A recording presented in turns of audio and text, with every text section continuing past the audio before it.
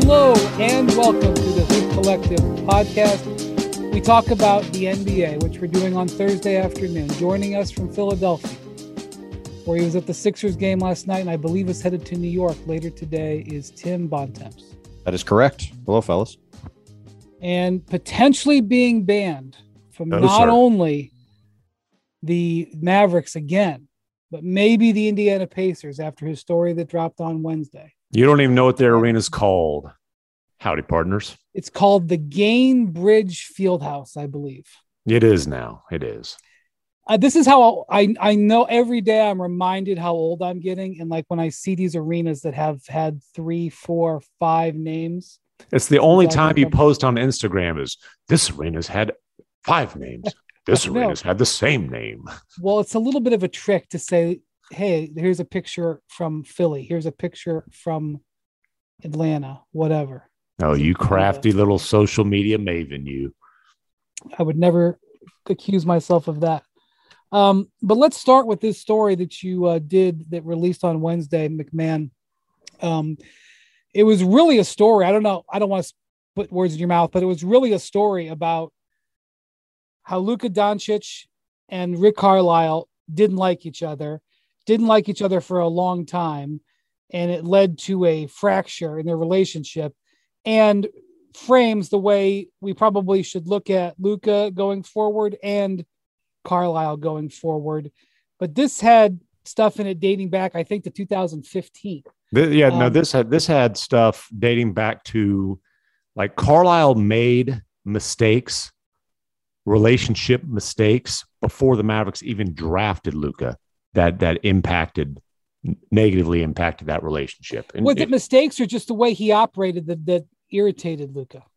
I think you can categorize them as mistakes because let's be honest, as much as the NBA and NBA coaching is an X's and O's business, if you don't get the relationships right, you're not going to be around for very long. Although, look, Rick there was a lot of relationship issues with, he's an abrasive, demanding, whatever you want to call it, kind of coach. And he was able to get through a lot of that for a lot of years. But when you get on the wrong side of your franchise centerpiece of this young, potentially generational star, you're not going to last very long. And the writing was on the wall. Rick recognized that very clearly. When one, Luka sent word of, hey, I don't want him coming to Slovenian training camp. Please tell him to stay home. And then right after that, 2, Rick suggested the possibility of a contract extension with Mark Cuban and was told, Rick, that ain't happening. And then pretty soon thereafter, Rick says, well, I'm going to step down. And a week later, he's the Indiana Pacers head coach. He knew it was probably going to be a week-to-week, month-to-month kind of situation going into the season. He wanted no part of that, understandably, with him being a hot commodity as a coach. But, to blow an opportunity to continue coaching a potential multi-MVP type of talent, yeah, Rick made some mistakes for sure. Well, and you covered him all of those 13 years, if I'm not mistaken, that he was the head coach of the Mavericks. You had your run-ins with him, and he wasn't your boss, and you didn't spend 8 hours a day with him or more. So I think you would be as good as anybody to speak on. Really, seriously, who was with him for the 13 years, other than like you? And like Cuban, obviously. I mean, Donnie Nelson. Casey Smith, and Don Kalkstein, the sports psychologist. I mean, there's several people in the franchise, but yeah, I know Rick really well, and all things considered, I'm not sure if this is true today, but all things considered, I've had a really good relationship with Rick Carlisle, and I half kid that one reason that Rick and I got along so well is we're both complete assholes. Sorry about that, Jackson. You're going to have to do a little bleepage there, but it's true. Now, that didn't necessarily help him bond with Luka. Well, and I thought you have something in common with Luka as well. Are you stopping short of saying that? Yeah, our conditioning. That was a good line, buddy. I thought the way you started the story talking about the Dennis Smith thing, obviously Dennis Smith, Rick was right about Dennis Smith as a player, right? Dennis Smith's not a very good NBA player. But I think sort of just real quick, Bontemps, Dennis Smith and Doncic were boys, really bonded when Luka got to the league. Even though Dennis Smith had some promise as a rookie, Carlisle never thought he was going to be a running mate for Doncic, and he sort of broke him apart, and they traded him, and that upset Luka. That's what Bontemps is referring to. It wasn't that he traded him; it was the way that he treated him.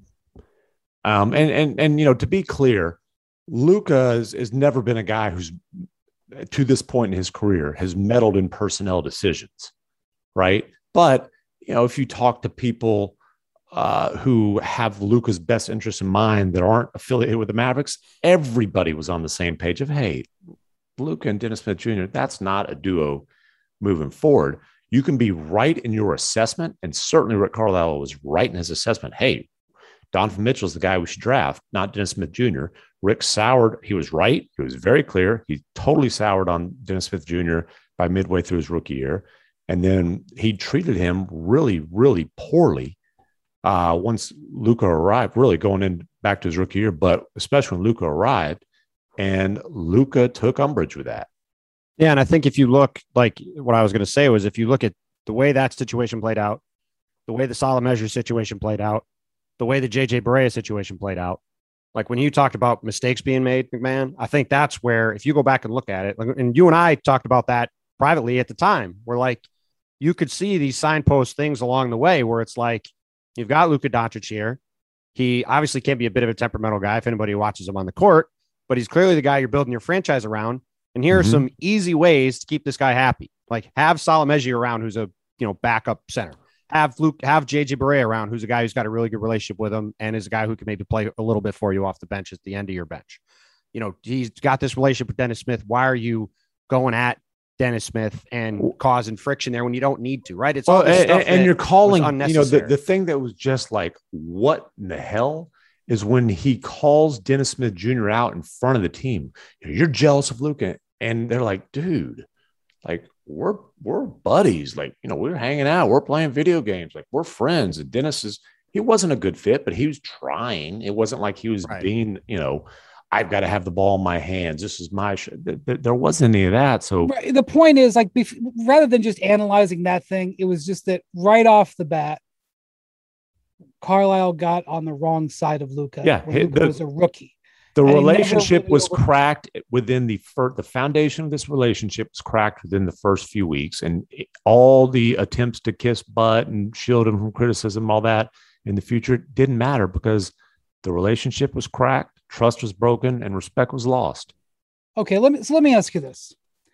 So you have this very well reported story about Luka's issues with Carlisle, and frankly, maybe potentially Luka's issues with authority that he doesn't like, which is going to be regular in the NBA because nobody, as Paul Silas, the man who taught me more about the NBA than anything, taught me 20 years ago.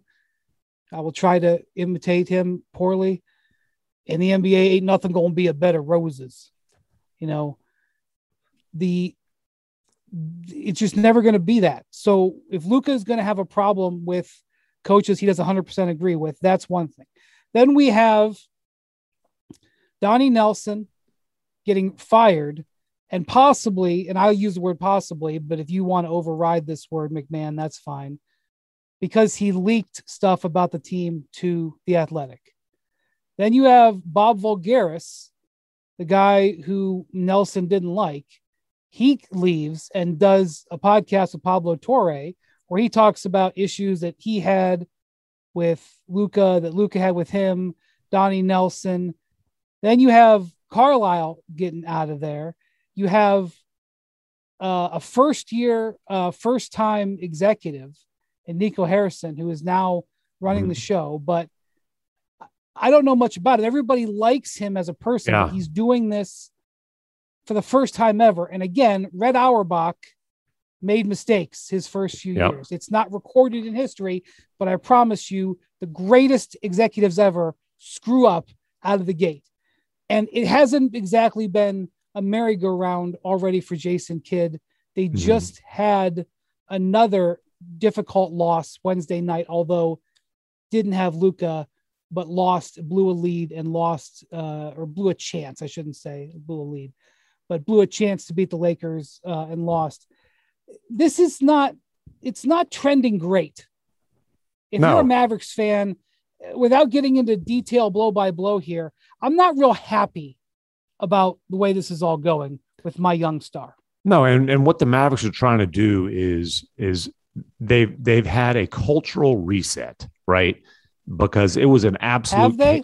Well, they've got. I didn't even get into the whole Porzingis Doncic issue. They're attempting to have a cultural reset. Yes, they are attempting. There is a new GM. There is a new coach.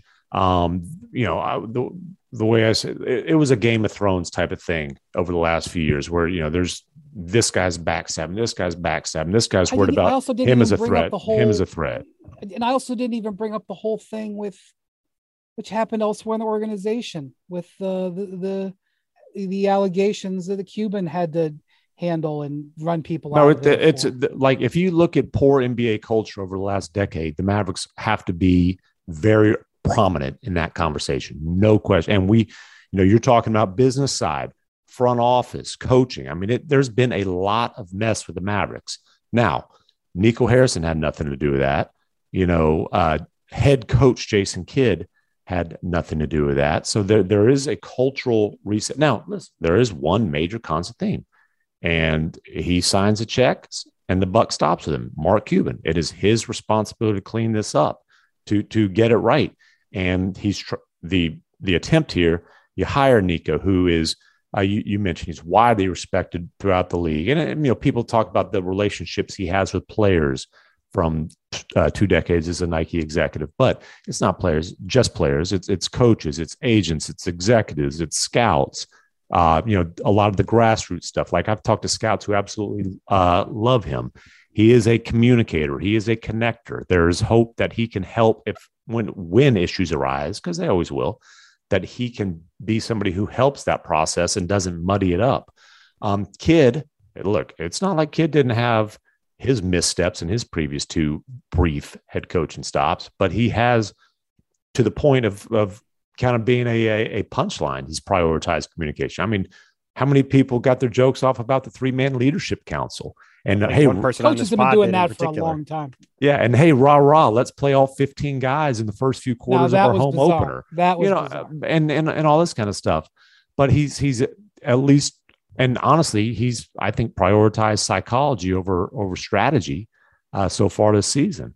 I'll say this. There was the 2 guys that you would call the franchise cornerstones, Doncic and Porzingis. It's been well documented. They weren't getting along last year, and it was very passive-aggressive. They weren't arguing and bickering. They just weren't talking. They weren't high-fiving. Basically, they didn't talk all summer. They come back. It's time to play pickup, and it's, hey, what's up, man? How you doing? Dap up, cool. We're turning the page.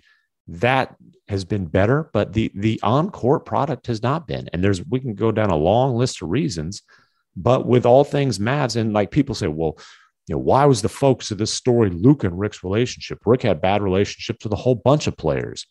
That's true, but there's one player who everything revolves around with the Mavericks, rightfully so, and that's Luka.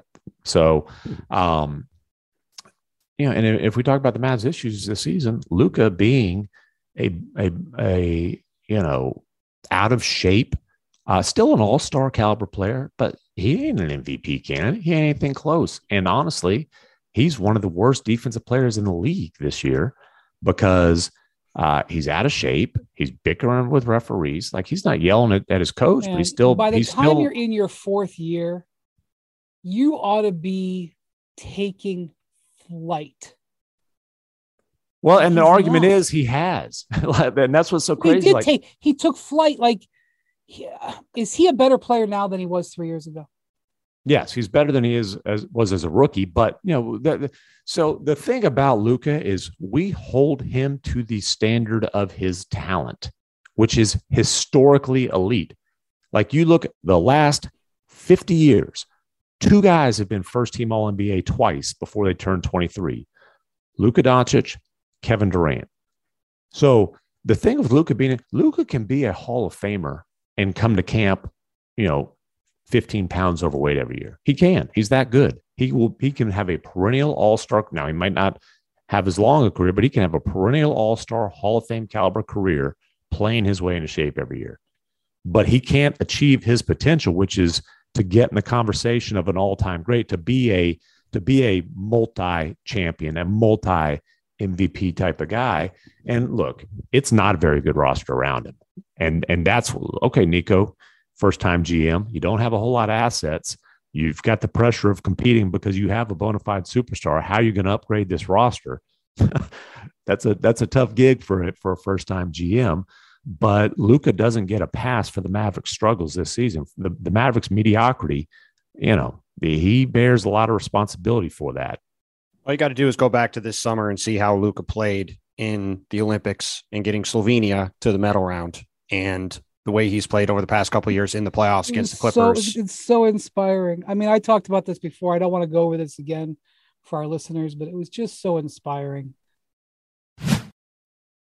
Vivid Seats wants you to get to the games you love this spring. Experience every pitch, assist, and game-winning shot live and in person. And the best part? Each transaction is a step toward a free 11th ticket with Vivid Seat Rewards. Score unbeatable perks like free tickets, surprise seat upgrades, and annual birthday deals. As official ticketing partner of ESPN, Vivid Seats is offering you $20 off your first $200 ticket purchase with code HOOP. That's code HOOP, H-O-O-P. Visit vividseats.com or download the app today. Vivid Seats, experience it live. For the ones who get it done, Grainger offers high-quality supplies and solutions for every industry, as well as access to product specialists who have the knowledge and experience to answer your toughest questions. Plus, their commitment to being your safety partner can help you keep your facilities safe and your people safer. Call or click Grainger.com or just stop by.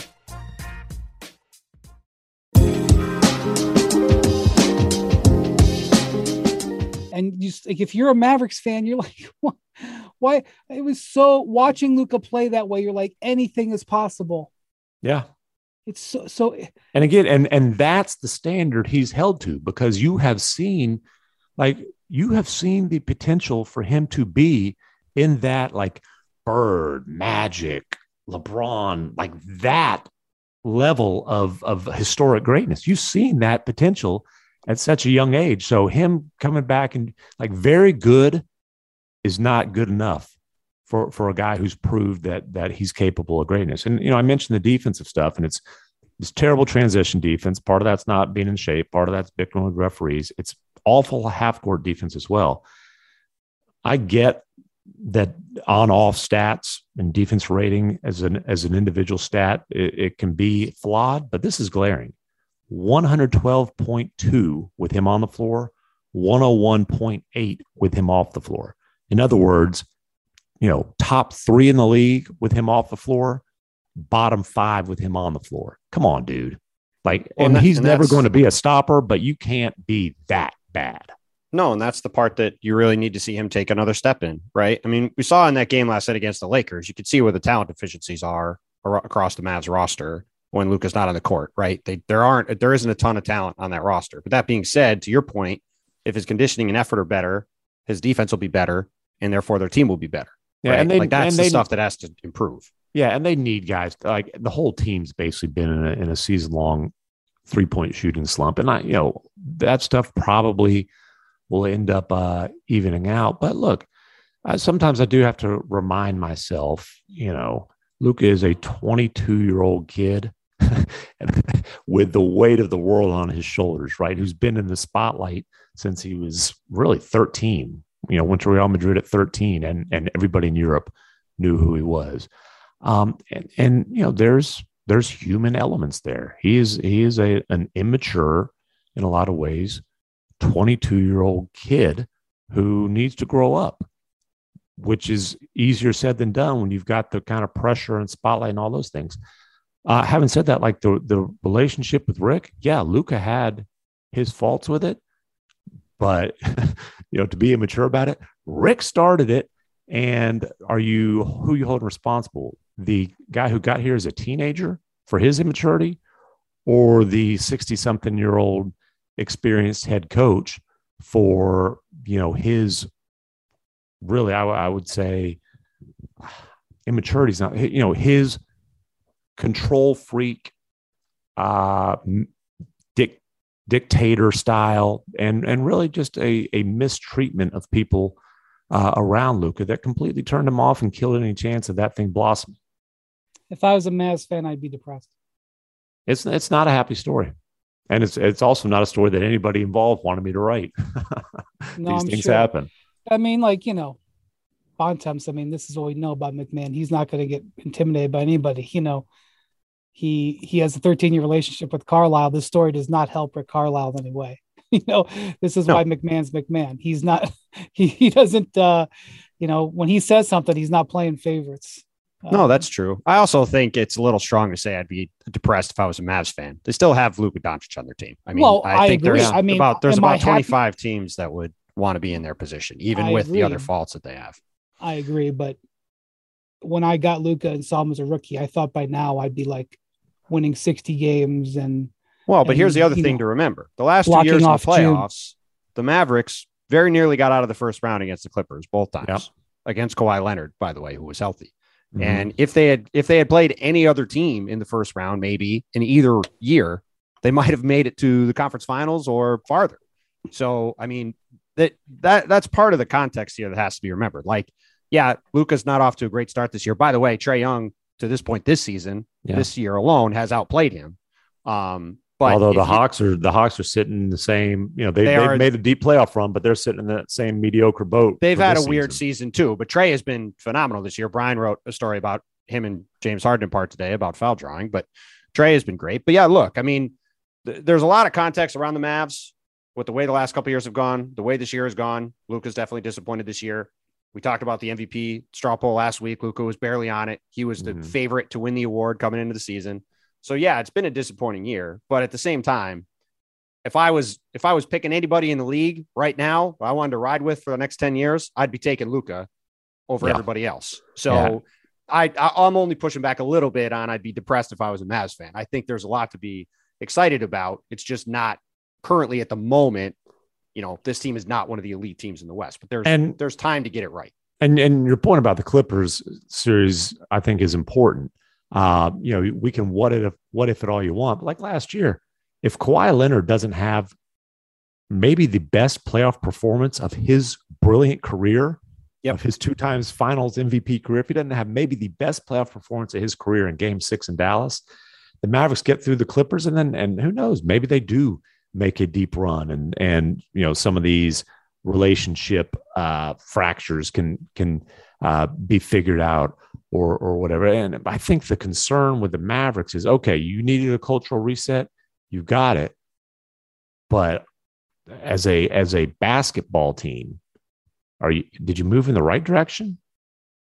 And, we'll see. The season is young, and, they need Luka to be himself before we can really evaluate that. But it's a big TBD right now. There's definitely work to be done. But if you haven't read the story, go read it. It's a great story. All right. So speaking of the Clippers, last night their 4-game win streak was snapped by the Jazz. The game was in Utah, right? Yes, sir. Utah? Mm-hmm. Jazz 8th consecutive win. They won 9 of 10 overall. They're 20-7, which would make them the number 1 team in the East if they were over there, but only good enough for 3rd behind the Juggernauts out West. Donovan Mitchell is having a very good year. They had a bitter end, flame out in the playoffs last year when they couldn't beat the Kawhi Leonard-less Clippers. So anytime they play the Clippers, it's an important game for them, regardless of who's healthy. And so they're going along well. They have to be feeling like they're in the game. They've got that chance at the title. And then yesterday, Danny Ainge gets announced as the CEO of the organization. And it's obviously unusual to name a new basketball operations leader midway through the year. It's super duper unusual for this to happen for a team that's so successful. Mm-hmm. Obviously, Dennis Lindsey, he stepped down, but he was under pressure for a number of different reasons. but Dennis Lindsey, who was with that team for a decade, built that roster. They talked to some people, and I'm not looking to get aggregated here, but they definitely talked to some people in the league about coming in for this job, including people who were employed by other teams. I don't know whether there were job offers. I've heard times. I've heard all kinds of different things, but they definitely considered other people. And Ainge was rumored to be an option to come to Utah from the moment he left the Celtics, because he has a long-standing relationship with Ryan Smith, the owner. But to come in as CEO in this situation, and even CEO is a strange title. To my Bontemps, do you know of any other basketball operations head who's got a CEO title? I do not. Yeah, and what they'll tell you is, hey, he's not replacing Dennis Lindsey. It is a different title. It's a different job. Call it what you want. But he is replacing Dennis Lindsey. He's the head of basketball operations. Right. So that's a semantical thing. They had this press conference yesterday, and their owner, Ryan Smith, said this is an unprecedented role that hasn't existed.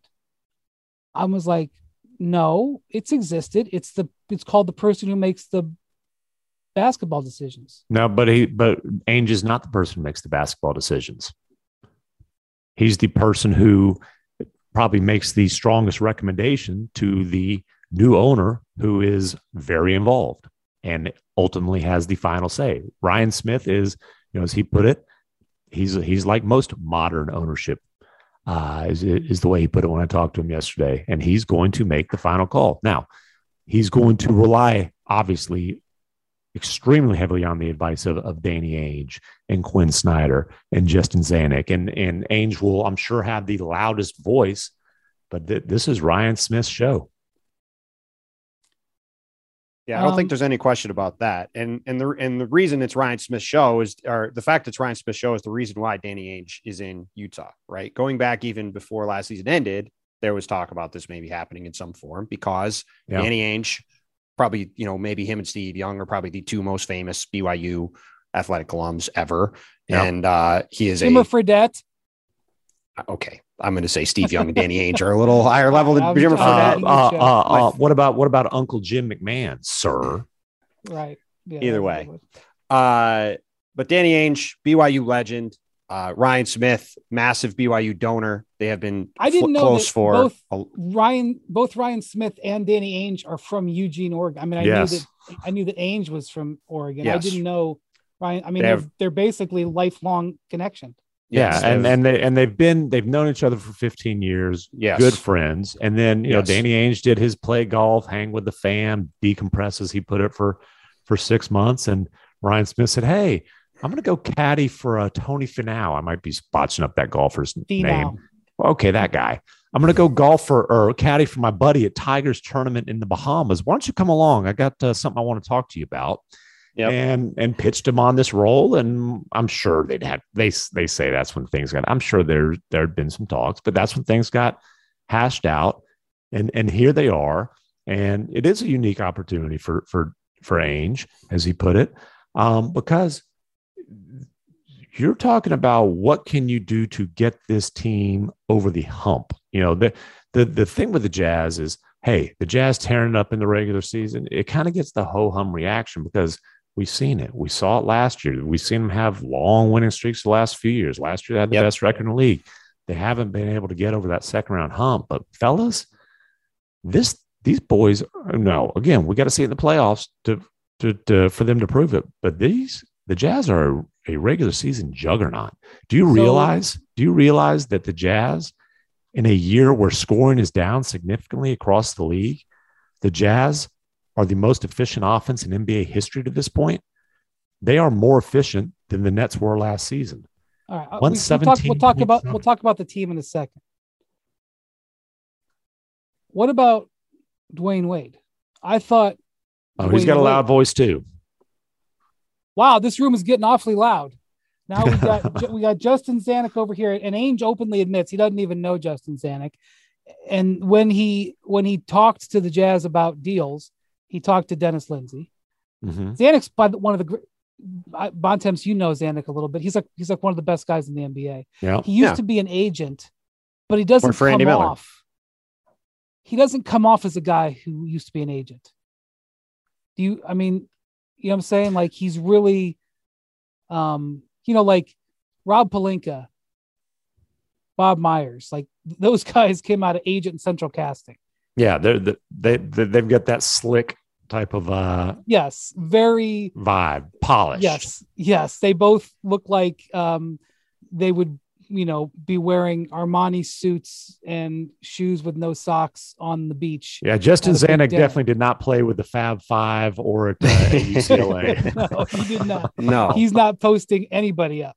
No, but that relationship is going to be, I think, a very good one because, look, I went back and double checked this yesterday after this happened. When Danny Ainge left the Celtics this summer, it was after the last season ended. There was the Celtics made a big to-do about this being a retirement. They said he was retiring in the press release. Everybody else involved said he was retiring. One person who said he wasn't retiring at any point during any of that was Danny Ainge. He was retiring from the Celtics. That's right. I went back and looked. I double checked, and maybe I missed it somewhere, but I did a bunch of Control F searches, and I never found the word retire coming out of his mouth in any form. And so him coming back with the Jazz is not a surprise to me. Yeah. And him coming back in a role of CEO is also not a surprise to me because at this point in his life, and after him, he had a heart issue a couple of years ago. He's dropped a bunch of weight since then. He's in much better shape. I'm not surprised that it's listed as a CEO title. That's more of a overseeing things title than it being in the weeds situation every day. Justin's very highly regarded executive in the league. He can handle all the day-to-day stuff. He has been doing all the day-to-day stuff in Utah. So Danny can kind of come in and do the stuff he wants to be involved in and be involved in some of the big picture decisions there. And, again, you have the connection with Ryan that makes a lot of sense for this to happen. And ultimately, if you're, like McMahon said before, if you're Danny Ainge and you're looking to have a final act in your career, not only do you have all this history in Utah, but you're walking into this team that right now, even though they've had kind of at the beginning of the season, they had a bit of an up and down start. They have the third best record in the league. They're rolling along. They have Rudy Gay on the court now, who gives them a little bit of a small ball five option they've never had. Mike Conley looks fantastic. Donovan Mitchell is back to playing great. Rudy Gobert is dominating in the middle. I mean, I think they probably still need to try to find some ways to be a little more versatile in the playoffs. They probably need to find one more guy who can guard on the perimeter between now and the end of the season. But, sort of in the same way we're just talking about the Dallas situation, Utah, loses that series to the Clippers in part because the Clippers had some absolute ridiculous 3-point shooting that probably isn't going to repeat. And that was sort of a lightning in a bottle situation. And they caught it and they knocked Utah out of the playoffs. And, the Jazz formula, and part of that was Terrence Mann turning into a Curry brother. Well, that's what I mean, right? Like Terrence Mann, who's not exactly, Steph or Seth Curry, turned into Seth Curry for 3 games, and that was the end of their season. So it's easy to look at this team after the last few years and say, well, they haven't broken through yet. But like, if you go back a couple of years, the Raptors were a team that hadn't broken through. And yes, they got Kawhi Leonard, but then things came together and they broke through. The Milwaukee Bucks last year, same thing. They had kind of run into a wall a couple of years. Things break right, they win. So if I'm Danny Ainge and I look around, not only are the personal connections there, but if you get a chance to walk into a team like this, it's pretty easy to see why. No one's debating that it's not a great move for Ainge. And no one's debating that the guy who's the billionaire who owns the team wants to hire his friend can do that for sure. His friend has got a really impressive resume too. Like, let's not ignore that. I'm just saying, this press conference, everybody was trying to make nice and they tried to explain how this was going to work. And it didn't make sense to me. You got Dwayne Wade, who wasn't there and hasn't said anything to my knowledge. You got Dwayne Wade, you got Quinn Snyder, who's one of the smartest and probably one of the more influential coaches. You got Justin Zanuck, who will put the team together. And by the way, like while Danny Ainge is out there golfing, retrofitted this roster a little bit, who's now been demoted. You've got probably the most important voice in this whole thing in Donovan Mitchell. I was going to say Donovan Mitchell definitely has a voice. Ryan Smith correctly sniffed out that the biggest threat to this team is somebody coming and trying to get Donovan Mitchell away from the Jazz, regardless of the fact that he signed the extension. He got an opt-out and they're on the clock. And one of the reasons why he brought Dwayne in as a part owner in a sweetheart deal was because he knew that he needed to have Dwayne Wade's influence in that connection.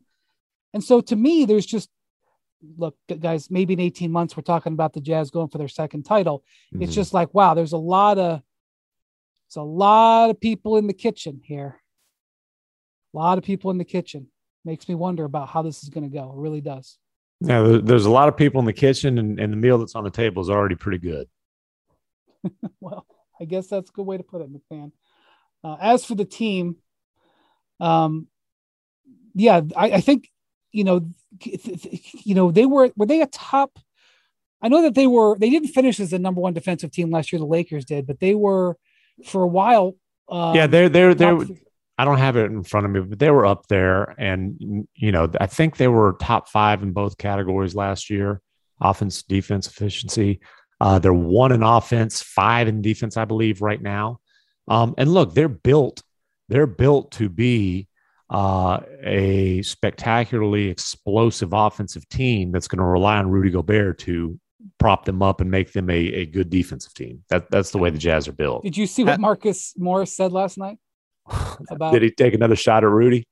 No, it was he didn't. He said that basically they're not really good on defense except for Rudy. Yeah. Their defense is pretty basic. They just let him do all the work. Which by the way, when people went after Gobert for the way that Clipper series went, that's the part that people ignored. The Jazz aren't very good defensively except for Rudy Gobert, which is why all those guys in that Clipper series were walking to the rim, collapsing the defense and kicking out for threes. That was what caused things to go crazy, not Rudy Gobert's inability to guard the 3-point line. Yeah, exactly. Yeah, he can guard the 3-point line, just not when he has to come in and protect the rim and then sprint back out to the corner. That's right. By the way, just because I looked it up, Utah last year was 4th in defense and 4th in offense, 3rd in defense, +9 net rating, best in the league. This year, as McMahon said, 1st in the league in offense, 117.7. They are 5th in the league in defense. They have an 11.6 net rating, which is tied for Golden State as of right now for the single best in the NBA. And I will say a big part of their defensive problems in that playoff series is Mike Conley missed 5 of the 6 games and played the other one on one hamstring. And Donovan Mitchell was still unbelievable offensively basically as a pure jump shooter. But they were both injured with his ankle. Yeah, and so they were a total defensive disaster in that series. Yeah, they are definitely violins and stuff because the Clippers okay, we didn't have Kawhi for a lot of that series, right? So, right. But that's to your point earlier, right, McMahon? They've built this team around Rudy Gobert's ability. They went in the prior years they played Houston. They lost in the playoffs because they couldn't score enough. It was a brick fest, and they were playing old school Derek Favors at power forward. Yep, and they couldn't knock down. They got great shots and couldn't knock them down. They said, "Hey, screw this. Rudy's will be a good defense team with Rudy Gobert, period." That's right. Let's surround him with shooting and playmaking, and they've done that. And then last year, they got in the playoffs, and their 2 guards both were hurt, and their perimeter defense already was an issue, and it fell apart in that series. But that always the case because they built their team around Rudy's ability to make up for everything. So now that was why the Rudy Gay signing, and obviously it was a bit of a messed up thing because he comes in, he was hurt, and he missed the first few weeks of the season. But now that he's out on the court, his ability to give them a real small ball option at center, that is something they have not had at any point in this run. And it could really be a difference making thing if he can settle into that role for them. Cause they have not had any ability to play small. They've had to try to just manufacture the minutes when Rudy's on the bench. And or Rudy Gobert is on the bench. And if that works, that's a potential game changing thing for them going forward. Yeah. I'm just, the team is built really, really well. They're not perfect, but considering they're in Utah and they don't have free agency at their disposal, really, they signed Bogdanovich in free agency, but they're not able to draw stars in free agency. The team is built really, really well. Dennis Lindsey and Justin Zanuck did a really good job. Quinn Snyder has done a really good job. And Ryan Smith keeps replacing people and bringing people in. It's like, okay, sure. It's I don't know. I mean, I'm not there. So I don't know what's going on, but I'll be there for both Christmas and New Year's. The holidays in Salt Lake City, baby. Salt Lake New Year's Eve is going to be wild. Well, I'm sure your days of partying until the wee hours are over, McMahon. I know. I'm a full blown adult these days.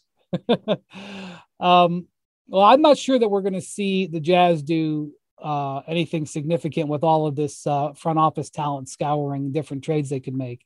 Maybe something small, but what's happened, we just had December 15th arrive. And as I talked to different league executives, some teams are starting to show their hands in what they're looking for and willing to do in the trade market. Is definitely beginning. The chatter is picking up. I'm sure if you're into this sort of stuff, you've noticed an uptick in rumors, and absolutely there's a lot of that going out there. And so I think there's a few teams that pretty clearly are motivated to do something. And, we talked on this pod earlier this week about the Pacers. Wednesday, their owner, Herb Simon, called a press conference. I think it was the first press conference he's had in 4 or 5 years to refute the concept that they're going to tear their team down. He says he doesn't believe in tanking, which if you've watched him as an owner, but I think absolutely the Pacers are going to do something. They might trade one, they might trade 2 players. I would think Caris LeVert and Miles Turner, most likely in that order, from what I understand. I know there's a lot of discussion about Sabonis out there, that there's a lot of people claiming various things. Bontemps, I haven't heard Sabonis's name in the trade market. I have heard Turner and LeVert, though. Yeah, I mean, look, the Pacers are sort of in the same position they've been in for several years now, where they have a pretty interesting mix of guys. They're sort of a poor man's version of the Jazz, right? Small market team. They've done a good job of drafting and developing players, trading, finding guys, trade for Sabonis in the Paul George trade with Victor Oladipo, to get Caris LeVert as sort of a throw and ancillary part of the James Harden trade last year. It's Victor Oladipo goes to Houston instead. But they're a team that's not good enough to really be in the mix for a top 4 seed or anytime soon in the East, especially now that the East is much better than it's been. And, the question for them is going to be, what path do they try to take going forward from here? And, as McMahon said earlier, his guy, Rick Carlisle, is now in Indiana, and he and Kevin Pritchard are there. And, they have been around long enough to look at this team and see it's probably not good enough to be that level of team. But Herb Simon, throughout his entire tenure as owner of the team, has never wanted the Pacers to rebuild, as he said in this interview this week. He's been adamant about he doesn't want to do a tank job. He doesn't want the team to be bad. He doesn't think anyone's going to show up to the games, even though they're already having trouble getting fans to go to the games in Indiana right now. So, the most telling stat about that team is they haven't had a pick inside the top 10 since George McLeod in, I think, 1989. Yes, you must listen to the podcast earlier this week. Yes, that's, as you said. That's right. So it's the fact that they have not been in the top 10 in 30 years tells you that this is a team that does not believe in trying to bottom out. So if they are going to trade any of these guys, whether it's Sabonis or Miles Turner or Caris LeVert, you would think they're not going to want to do that for draft picks or future assets. They're going to want to do that for guys who can help them win now. All I'm going to say is all the more complicated to make that kind of a trade, because you're then trying to swap them for other guys. And I'm just not sure what they're going to wind up doing because of that. All I'm going to say is McMahon wrote a lot about Luka and Rick not getting along. I think Caris and Luka probably could have some conversations right now. Get in line. They could share. I think they could share a cold Slovenian beverage. Luka needs to lay off the cold beverages for a little bit while he's working his way into shape. Light. Yeah. So I don't think that's been the greatest partnership. But listen, 62-year-old Rick Carlisle did not sign up for a teardown and a rebuild. Okay, yes, Herb Simon did not give Rick a $29 million contract to oversee a rebuild. But as Herb you guys Simon are saying, is 87 years old. He's right. Not. Don't sell him on but forget about that. Just you have to think about when you come up with your Miles Turner, Caris LeVert trades, don't have it be a 2027 protected Right. first. Right. Make him an offer, but make him an offer that's going to help him. It's the thing that Herb Simon said clearly. We want to retool on the go. He said on the go. So, when they traded Paul George, they traded for two players who could help them immediately. Oladipo and Sabonis both turned into all-stars. So obviously LeVert and Turner aren't that quality of player, but that's what they're looking for. Yeah, they're 3 games out of the play-in, 4 games out of the 6th seed right now. They're thinking that and not, how do we improve our lottery odds? That's for sure. And they'd probably argue that they've had some bad luck. I want to say there's something like 4-13 in games decided by, or 4-9 in games decided by 5 points or less. I mean, if you flip some of those games around, things look a lot different. But yeah, I mean, ultimately, that's the thing. Like, however you want to try to construct, if you get in the trade machine and try to look at trades, if you're a fan sitting at home, that's the way you got to look at it. Is they're not trading for a pile of picks. They want guys who are going to be on the court today. And the same thing with Portland, right? Portland is another team that, hey, if it's about retooling around Damian Lillard, your 2026 first rounder is not part of that conversation. Right. Now, Portland also is a team that obviously is struggling. I think it's pretty clear that the Blazers hit their ceiling with the CJ Dame combo, and their ceiling was getting swept in the conference finals by the Warriors. No shame in that, but it's not. They've never been a legitimate championship contender, and they're not going to be with the group that they have. And so, there's going to be a whole lot of CJ, and there have been for years, but Neil O'Shea now obviously is out of the mix. And, CJ McCollum talked to Jason Quick of The Athletic and all but said, hey, I'm bracing to get traded. Well, I talked to an executive this week who told me every single Portland Trailblazer is available with the exception of Damian. Mm-hmm. Now, most teams, when you get right down to brass tacks, every player would be available except for their franchise player. So it's not like that's a stunning statement. But considering the Blazers just made an executive change, it's hard to know what's going to happen. And the message that has come out after the executive change is we are willing to listen on anybody. So the Blazers could go a lot of different directions, particularly with a couple of guys who are free agents to be, Yusef Nurkic and Anthony Simons. I'm not saying that either of those guys are going to bring back a player that's going to transform the way Dame feels about that team. But, everybody talks about McCollum. There's more interesting players there. And obviously they're in a free fall right now. I think they've lost 9 of 10. Did they play last night? I don't remember checking out their performance last night. Yeah, they lost to the Grizzlies. So I think, is that 10 of 11? Yeah. Another great game for Desmond Bane, by the way. He's real quick, not Desmond Bane, who's having a spectacular season. They just keep winning without Ja. But they've lost 7 in a row. They're 11-18 now. It's 1-11 on the road. The Blazers 1-11. Is that good? They need it's not great. They need a pretty significant retooling, and we're looking right above them in the Western Conference standings. And boy, oh boy, would a play-in spot mean a lot to the poor, sad sack Sacramento Kings after all these years. And the Minnesota Timberwolves. Yeah, Minnesota Timberwolves, Sacramento Kings in 9th and 10th in the West. This is another thing that the executives are talking about. The Kings and Timberwolves. So first off, there's been a number of rumors that have gone around the league in the last few weeks about Ben Simmons trades involving the Morey quadrangular.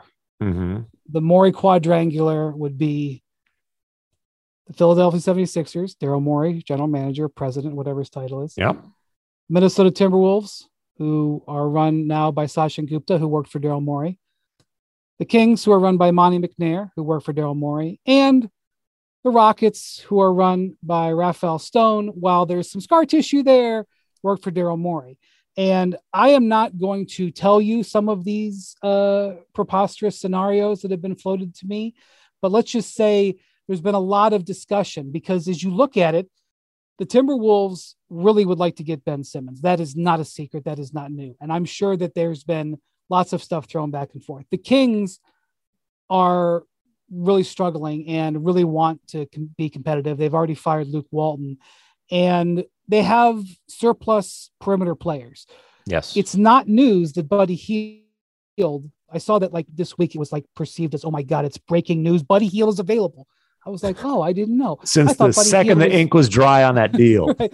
I thought Buddy Hield was boarding a flight to Los Angeles last summer. Yeah. Hell yeah, Buddy Hield's available.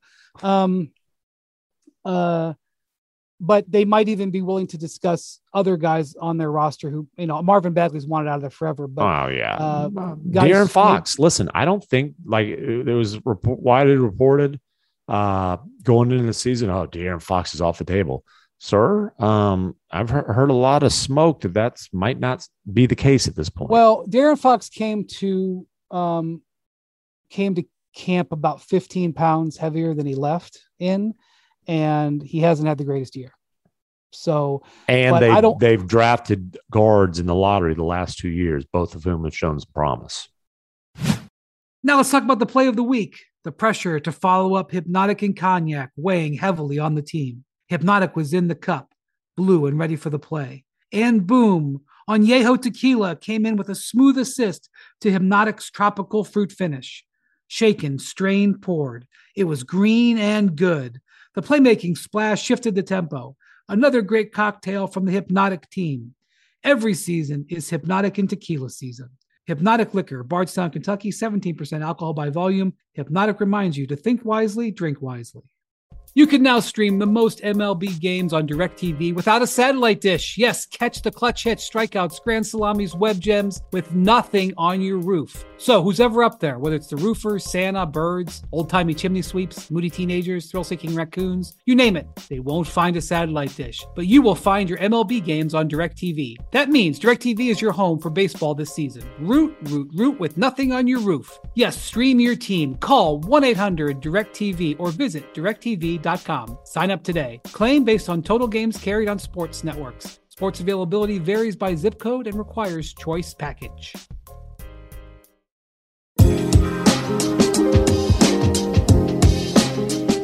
The word that I got this week that almost nobody on that roster is untouchable, and they have made offers that have reflected as such. Whether or not they can get something done,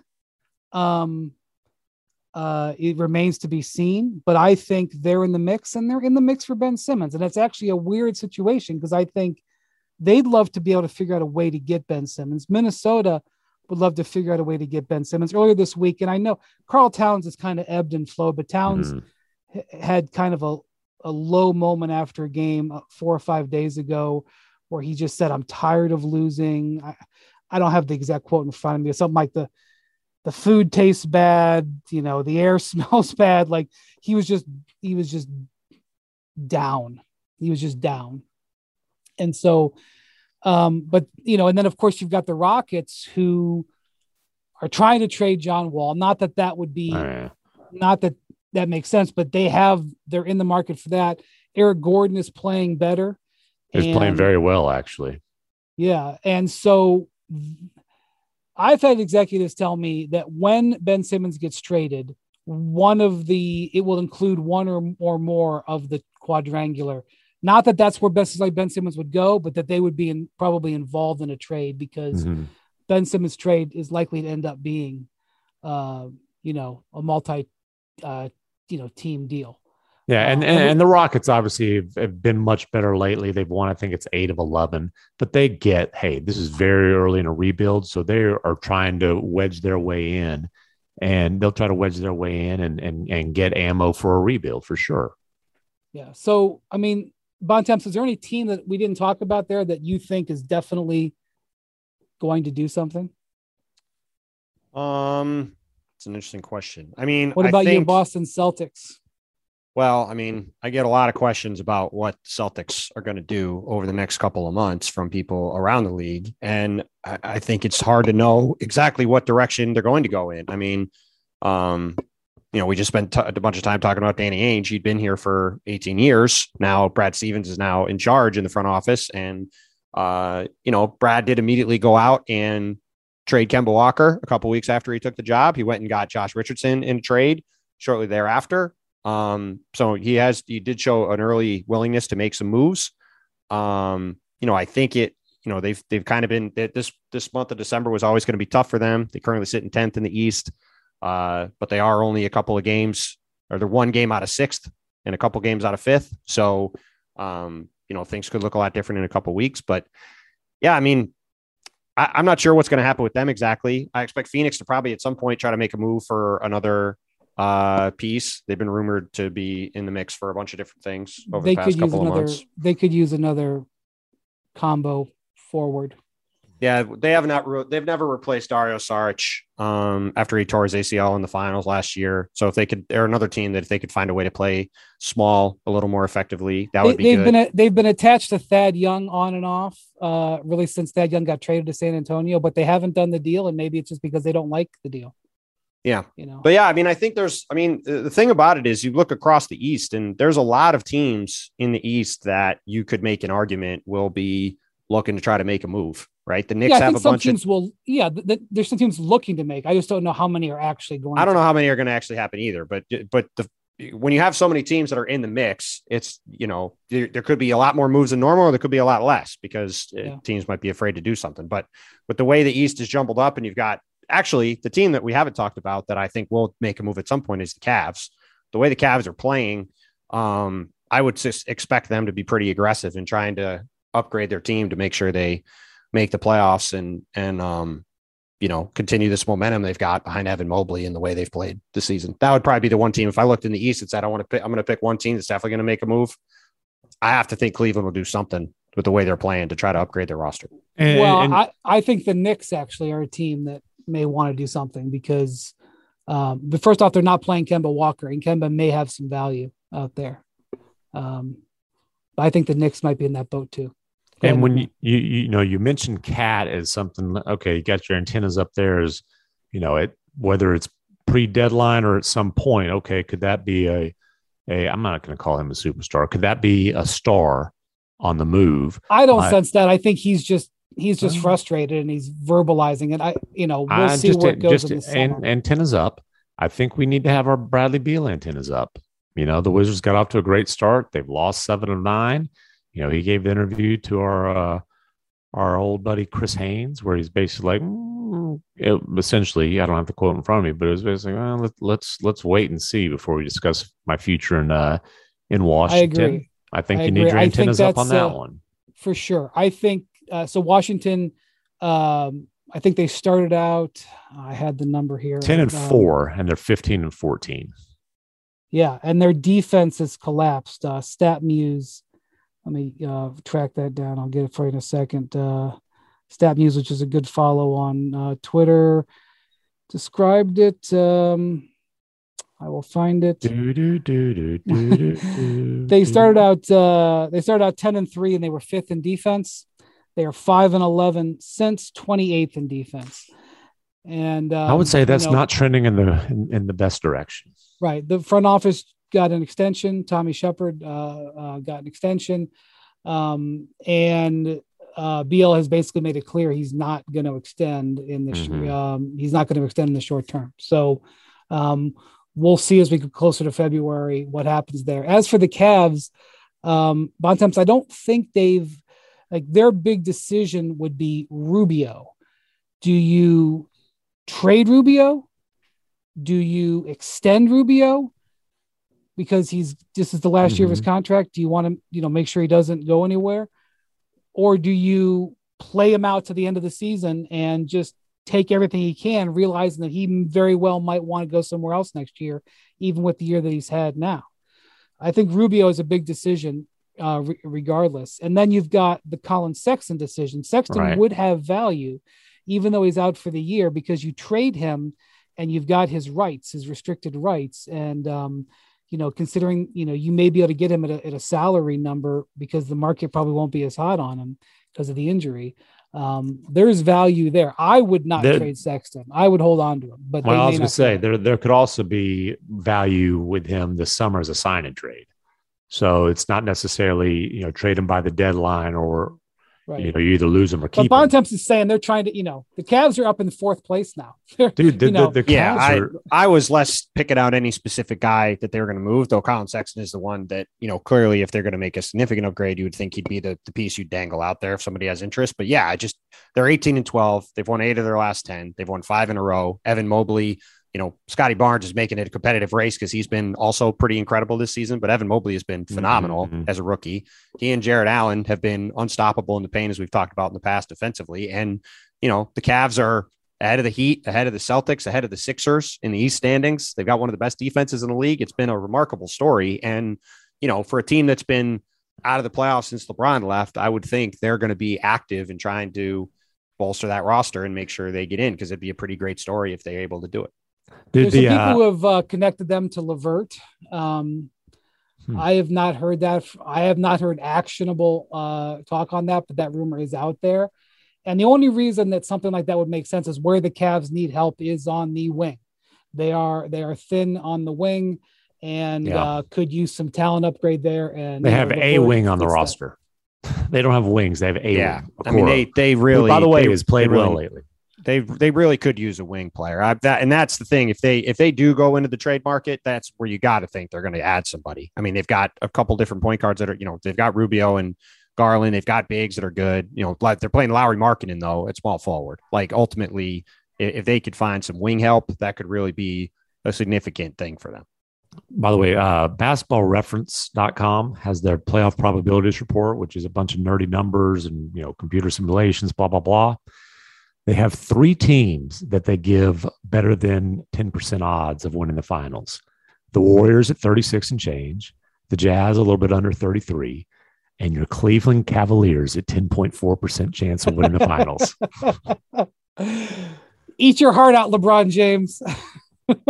I tell you what, though, man, Clutch has a player in Cleveland, Darius Garland. If we're going to have the PMIP conversation, premature most improved player conversation, you better get Darius Garland's name in there. He is a stud. Desmond Bane as well, who we're just talking about. Although that's really just an opportunity. He's had a great opportunity. And talk. Well, you want to get most improved? How about most improved in the last 2 months? Jaren Jackson, who was dreadful the first month after he signed that $100 million extension, and for the last month has been awesome. I mean, talk about the split. We talk about the splits on the Warriors or on the Wizards. How about the splits on Jaren Jackson the first 2 months of the season? But that's another story for another day. All right. Thanks for listening to Hoop Collective Podcast. Thank you, McMahon and Bontemps. We'll speak to you guys next week. Adios, amigos.